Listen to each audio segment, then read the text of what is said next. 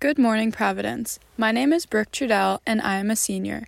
Please put aside what you are doing so we can give full attention to our all-school prayer. Dear God, fall is finally here. Thank you for blessing us with autumn because in this season you teach us that change can be beautiful. Help us to notice how the trees do not cling to their leaves. Fall is about releasing the old to make way for the new. This is a growing season of change, of turning, of shedding, of letting things fall away and be uncovered. God, help the Providence family realize that there is purpose in this season.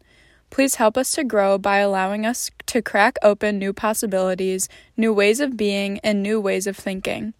Let us recognize that life is about trusting our feelings, taking chances, finding happiness, learning from the past, and realizing that everything changes.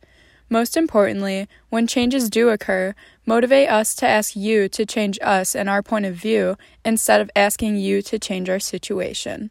Love me. Now will you please stand and join me in reciting the act of consecration to the Sacred Heart of Jesus.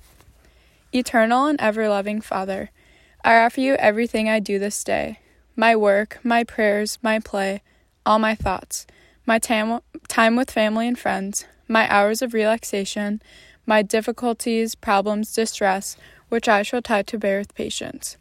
Join these, my gifts, to the unique offering, which Jesus Christ, your Son, renews today in the Eucharist.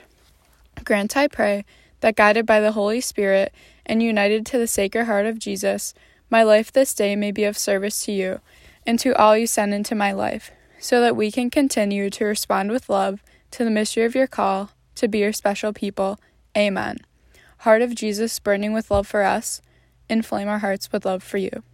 Please turn to the flag and recite the Pledge of Allegiance.